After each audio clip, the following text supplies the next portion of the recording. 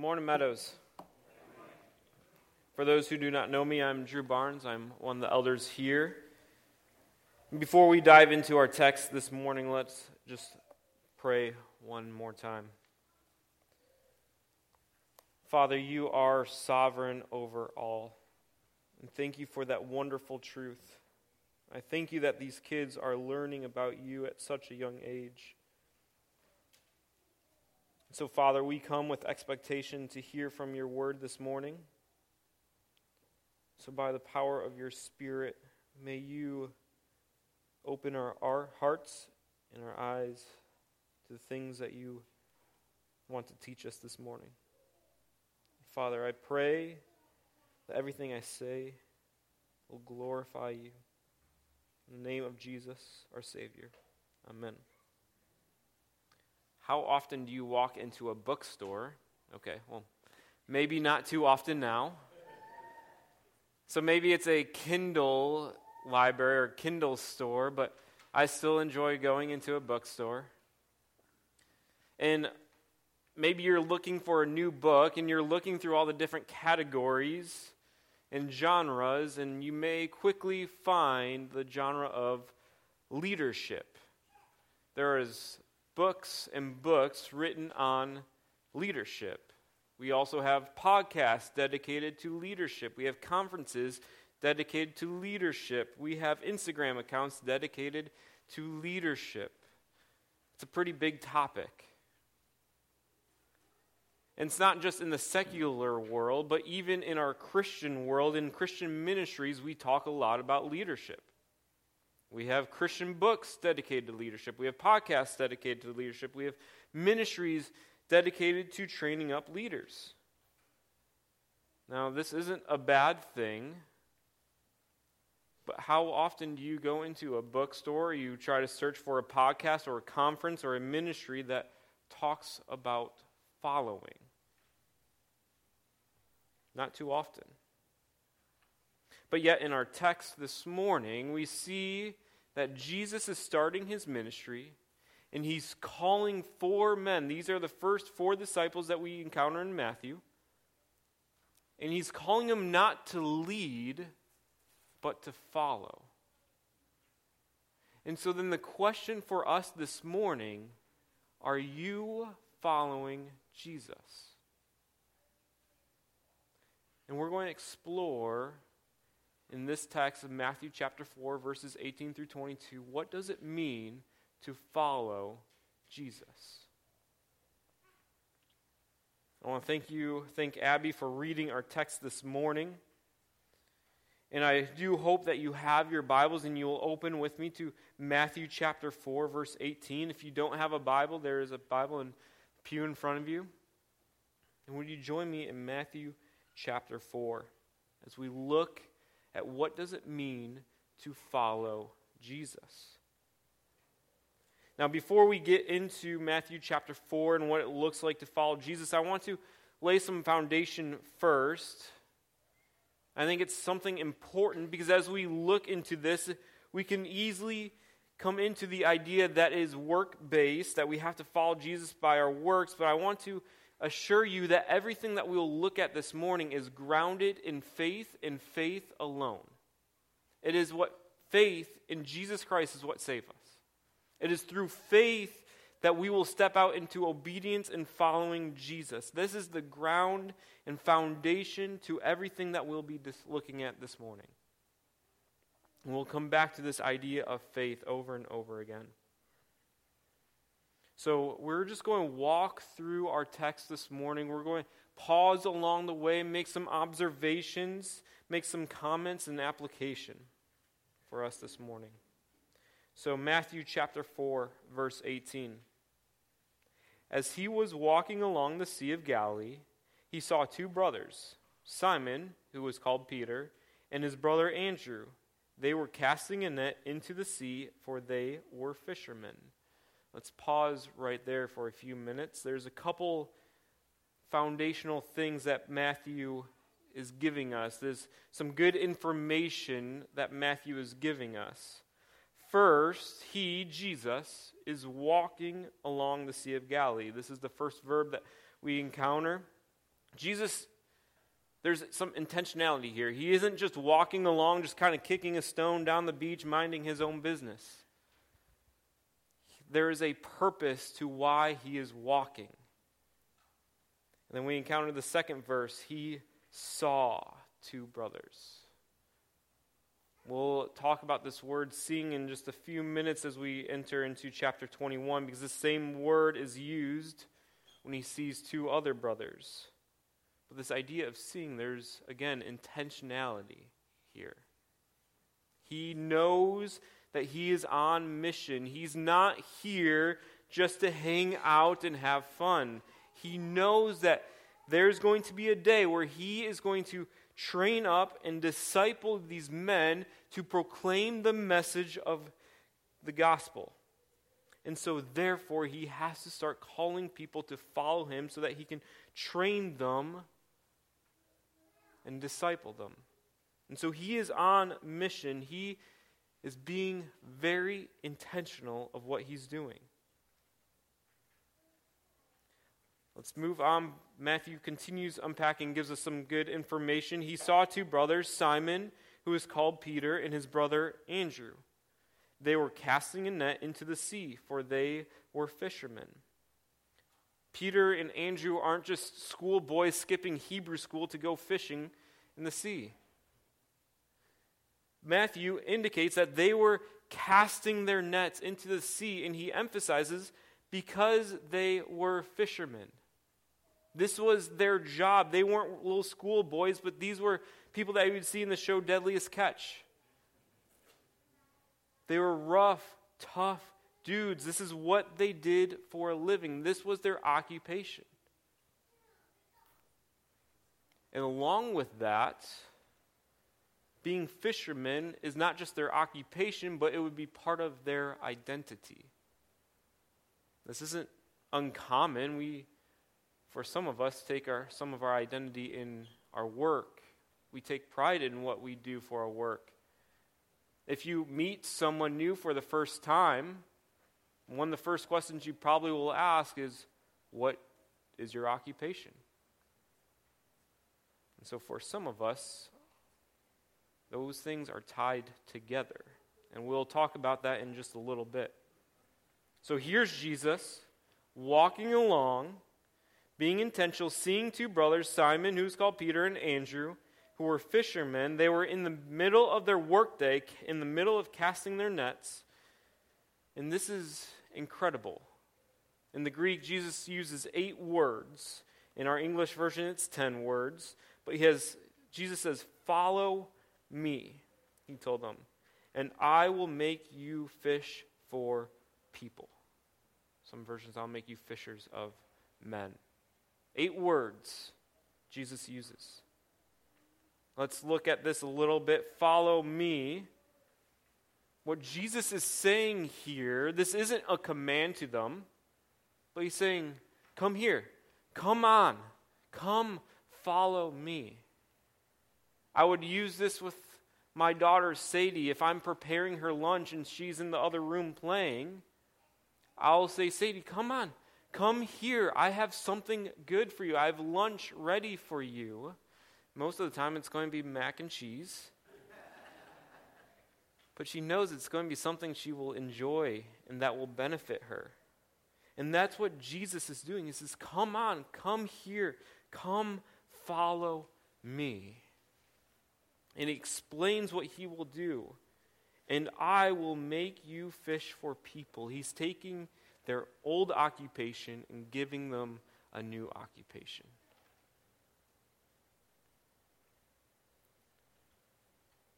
And this is, again, incredible, their response in verse 20.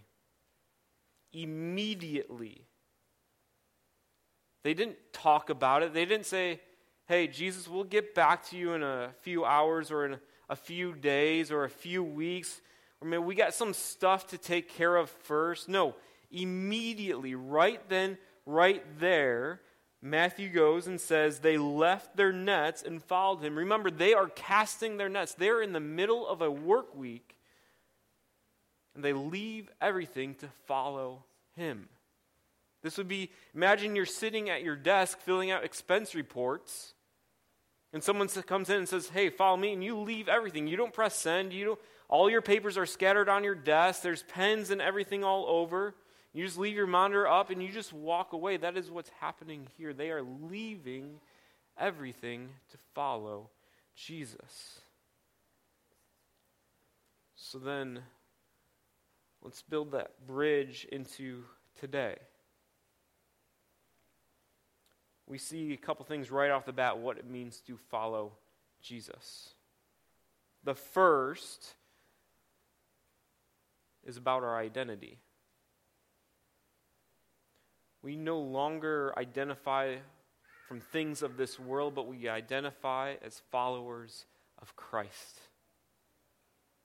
And so maybe for some today, our identity is what's hindering us from following after Christ. It may be being a father or a mother. It may be our identity in a political camp. It may be in our work.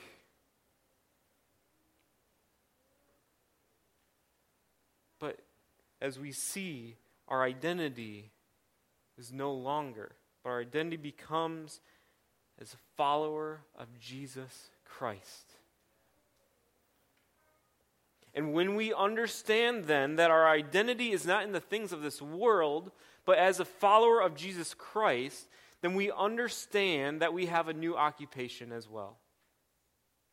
Last week, Mark Hoffman talked about how we are on co-mission with Christ. This mission that he has set forth that we'll get to at the end of this book, in Matthew chapter 28, is go, therefore, and make disciples. That is the mission that he has given us. And if we are going to do that, we first have to understand, are we following Jesus? Are we a disciple of Christ? And so that means, are we growing in our knowledge of, love for, and obedience to our God while depending on the Holy Spirit? And as we are growing in that, then are we coming alongside others and helping them grow in their knowledge of, love for, and obedience to Christ while depending on the Holy Spirit? That is what he's calling us to.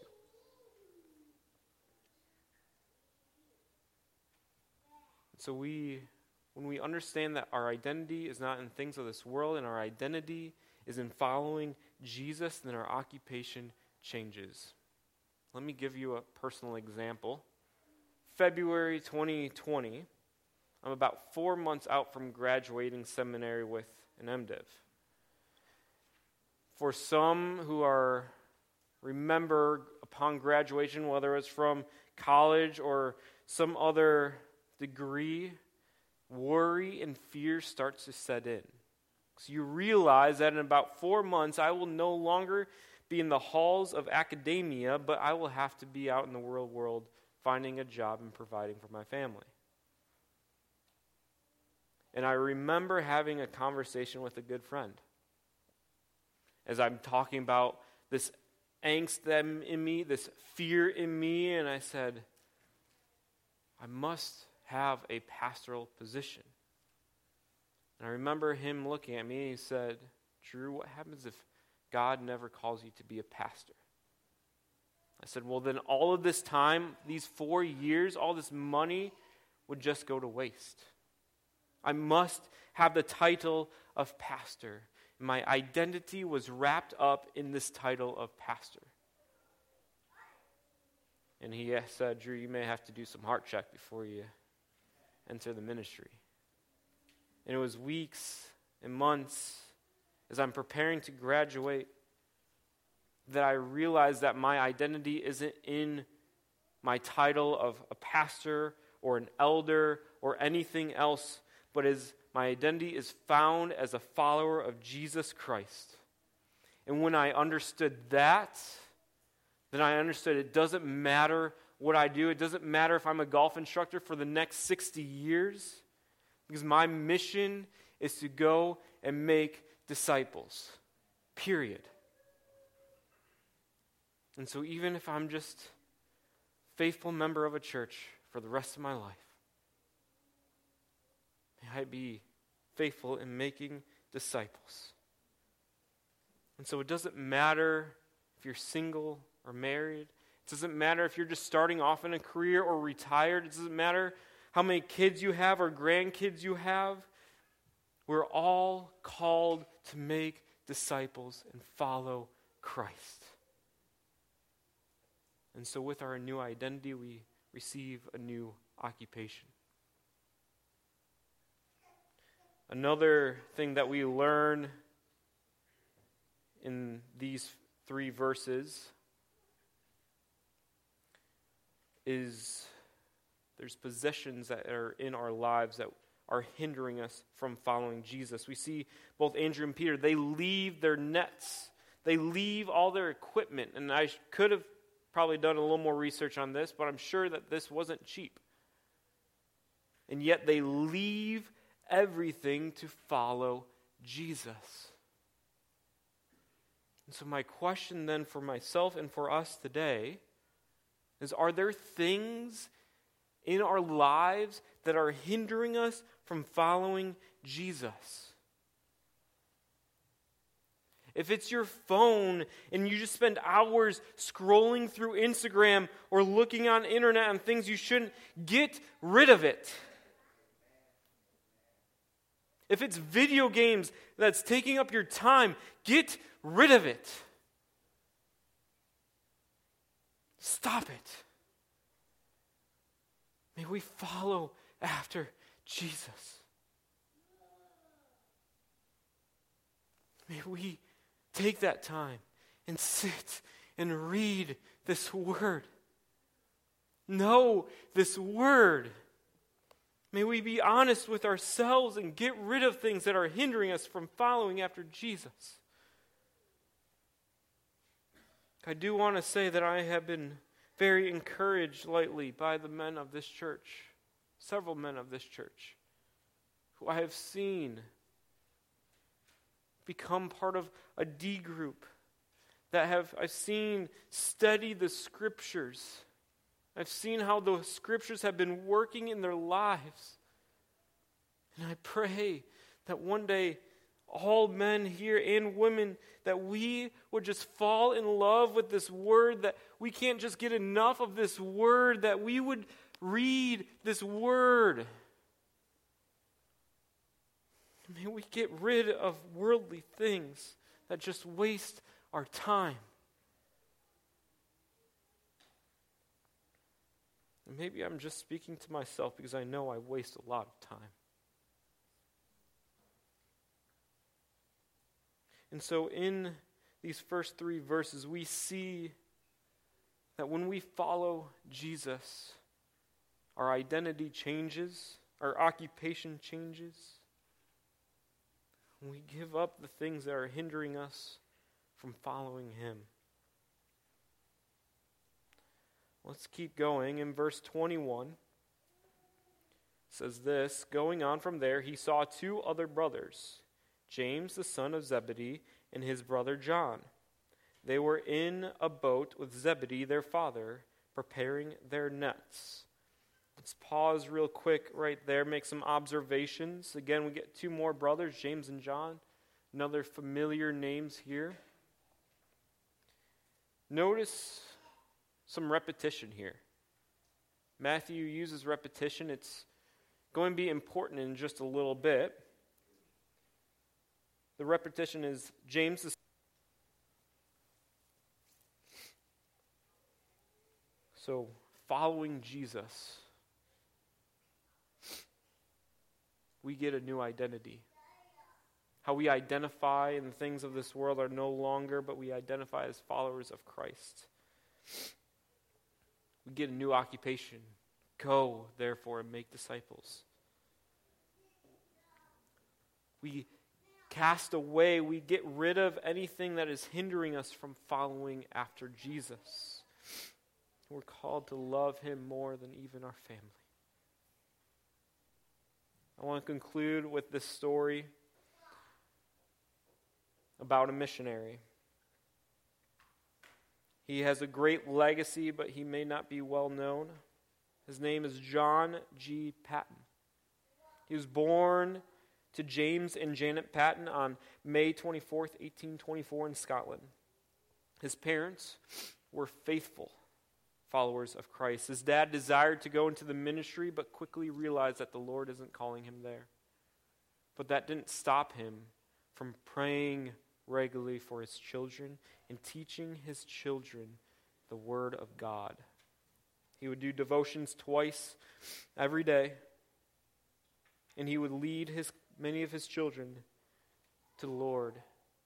And 3 of his children will become ministers of the gospel, including John Paton. John, from a young age, felt the call to be a missionary. And so eventually he saved up and he started went to seminary. But due to his health, he had to return home. After recovering, he went back to college. But before that semester was over, he couldn't pay his tuition.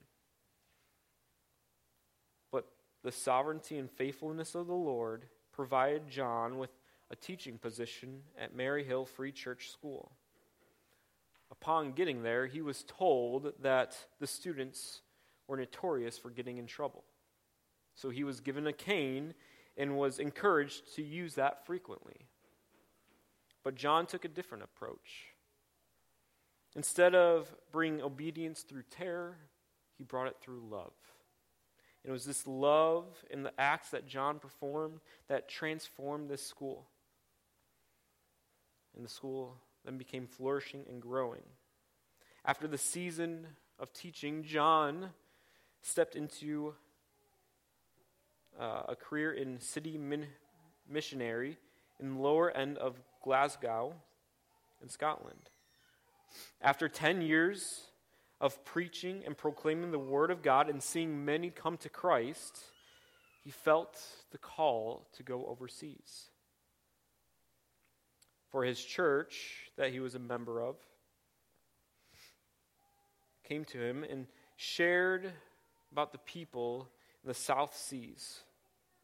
And so for 2 years, they're advertising and desiring missionaries to go to the South Seas to witness to cannibals. After some time, John came to the conclusion that God was calling him to go. 19 years earlier, on November 30th, 1839, 2 missionaries went to the South Seas, and specifically to New Hebrides. Their names were John Williams and John Harris. And they went to these islands, and within minutes of their arrival, they were martyred in the South Seas. So the task set before John Paton was a dangerous undertaking, yet the church knew that these people were ready to receive the gospel. For a few years later, one of the murdered sons of the missionaries that were previously sent started building a church and started proclaiming the gospel. So before setting off, John experienced great criticism, saying, "Why are you leaving such a fruitful ministry here in Scotland?" But yet, his parents were always in support of him. And this gave him the encouragement that he needed. April 2nd, 1858, he eventually married a woman named Mary Ann Robbins. 14 days later, they both set sail together to the mission station in Antietam, an island near Vanuatu. The pair would soon set to establish a new station on the island of Tanna, the natives of which were untouched by Western society. John and Mary were the first white residents on the island, full of painted wild cannibals who had no idea of right or wrong, worshiping and fearing numerous gods, living in continual dread of evil spirit, consistently fighting amongst one another. Their task was great and dangerous. Upon arrival on this island of Tanna, John and Mary had a son who was named Peter. However, on March 3rd, Mary Paton died of pneumonia, and later their son, Peter, also passed away. After grieving his wife and child, Patton began to do the work for the next 4 years of proclaiming the gospel in the island. He was in constant fear of his life, yet over and over his faith sustained him in the most threatening and frightening situation. He faced sickness regularly. He usually slept with his clothes on, never knowing when his house would be surrounded or ambushed. Yet he found his courage through prayer in claiming the promises of God and finding peace in the most terrifying circumstances, such as when he ran into the middle of contending parties in order to prevent war or was surrounded by armies, armed natives. After years of proclaiming the gospel, the natives were not responsive. Only one person was a chief. And this chief would come to John when he heard rumor that other tribesmen were on their way to kill him. Eventually, things got so bad that he had to leave this island to go back to Scotland. But eventually, his heart was still with these natives, and he still desired to proclaim the gospel of Christ to these natives. He remarried to Margaret, and Margaret would faithfully assist John until her death on May 16, 1905. In 1886, John and his wife settled on Aniwa, a small island near Tanna. In Nowar, the friendly chief who had warned John of different dangers urged John to come back to the island. Upon arriving to the island, John went the usual business of purchasing a plot of land and building a house. He and his family were received by the Inwan people with much more welcoming arms than former Tenzi's natives. In building a house, an incident occurred which afterwards proved of great benefit to Patton. One day, having need of some nails and tools, he picked up a wood chip and wrote a few words on it. Handing it to the old chief, he told him to take it to Miss Patton. When the chief saw her look at the chip, then get the things needed, he was filled with amazement. From that time on, the chief took great interest in the work of mission, and when the Bible was being translated into the Aniwa language, he proved to be invaluable aid. John also helped treat Aniwans with proper medicine for their illness and dug a well in the middle of the island so that the people could have fresh water. At first, the people thought he was crazy, but when they saw it was indeed fresh water, their friend had not fallen into the sea by digging into the island, an old chief exclaimed, "Missy, what can we do to help you?" This was the beginning of a new era on Aniwa that helped John gain the trust with people. The following Sunday, the chief preached a sermon on the well. In the days that followed, multitudes of natives brought their idols to the mission where they were destroyed. Henceforth, Christianity gained a permanent foothold on the island. In the next 15 years, John and Margaret Patton saw the entire island of Aniwa turn to Christ.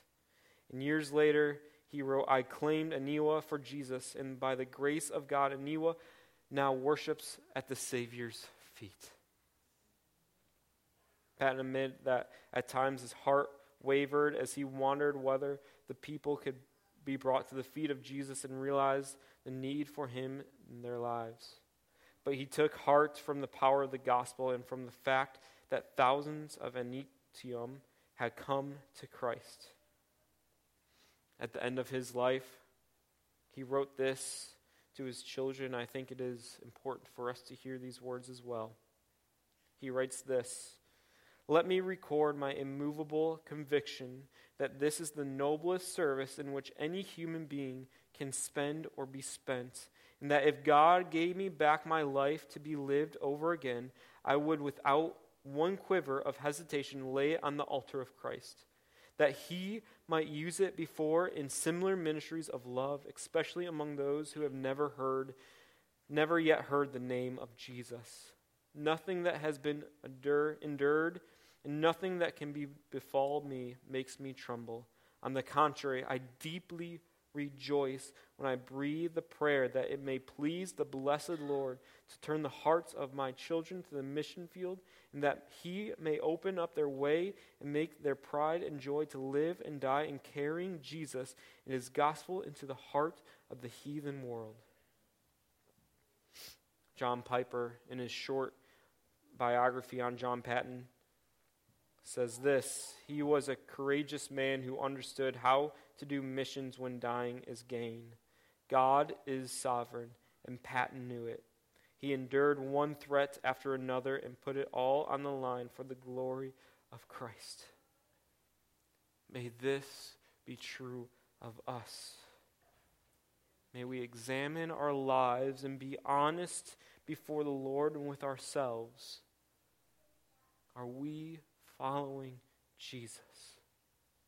May we read biographies of missionaries and people who are on fire for Jesus, and may that continue to encourage us to follow Jesus. Let's pray. Heavenly Father, we thank you that you do know us, and we thank you that you do call us to follow after Jesus. Father, we know that following Jesus is not easy, but it is the only thing worth dying for and the only thing worth living for. So, Father, continue to grab a hold of our hearts so that we can grow in our knowledge of, love for, and obedience to you while depending upon your Spirit and helping others do the same. Pray this in the name of Jesus, our Savior. Amen. We're going to enter into a time of communion.